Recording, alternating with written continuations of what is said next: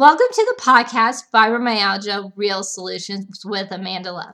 I'm Amanda Love, and I'm a registered holistic nutritionist who was diagnosed with fibromyalgia almost 11 years ago at the young age of 20. Now I help those with fibromyalgia through supplements, lifestyle changes, and food choices, and more.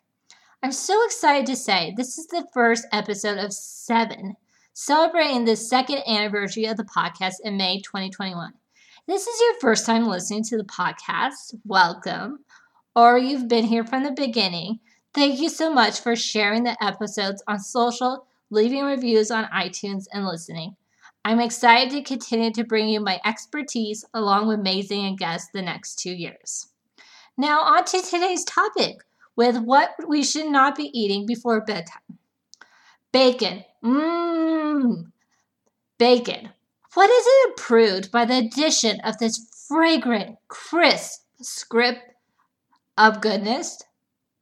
Well, your sleep for starters. Like aged cheese, bacon, and other curd meats, including sausage, bologna, pastrami, corned beef, and ham, it contains hefty doses of trimine, amino acid that triggers your brain into alertness, not relaxation. 2. Cheesy pizza. Takes longer to digest as it's high in fat. And of course, we all know it's fried. It can also cause discomfort that interferes with sleep. Ice cream. This is a favorite food for a lot of people at night, no matter if you stick to just one serving, and who does? It doesn't help you sleep. It's very high in sugar, which spikes your insulin levels, and research has shown that high insulin levels make it difficult to fall asleep. Tacos. When you have a taco with hot sauce, your taste buds will be tingling. Unfortunately, it's not great to eat a few hours before bedtime because it causes a bad case of heartburn and a restless night of sleep. Ditto for other spicy foods. Too much food. Now, I'm not saying you should go to sleep starving. This creates its own problems like depleting your lean muscle storage. If you eat a large meal right before bedtime, your body is working hard to digest it long into the night. If your body is still worked up, so are you. Broccoli. We all know that it's a nutritional powerhouse, but the problem is that it's full of fiber, which is slow to digest. This will keep your body working hard at night instead of resting.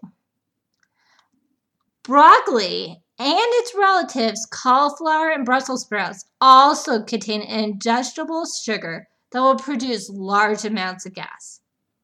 Peppermints. Forget about the mints after dinner.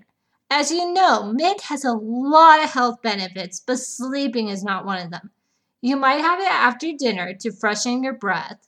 You might have it in tea, thinking this will help soothe you. It's actually known to be a heartburn trigger, so make sure to stay away from it before bedtime. I hope you enjoyed this episode and learned what not to do with eating with your sleep. If you're looking for more support to improve your fibromyalgia, my program called Get Your Life Back with Your Fibromyalgia is now open. Part of this program is having my expertise, but also having a community that knows what you're going through, that is there for you. This program is all about what you should be doing with your eating and not be doing.